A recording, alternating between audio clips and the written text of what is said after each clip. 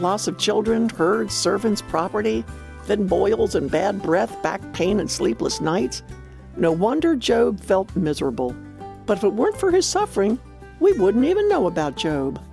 Hi, I'm Joni Eareckson Tada, and the way Job handled his suffering is why his story will be told long into eternity. His story of suffering magnifies the glory of God. And the same is true for you and me. Your hardships are worth remembering when you yield to God's plan and find contentment in Him. When Christ is the central character in your story of suffering, it's worth telling for all of eternity. Oh, the honor you have of magnifying the Lord. So, yield to God and accept the hardships He brings. Get people talking about the God of the Bible who gives you His strength, the same strength that He gave poor Job.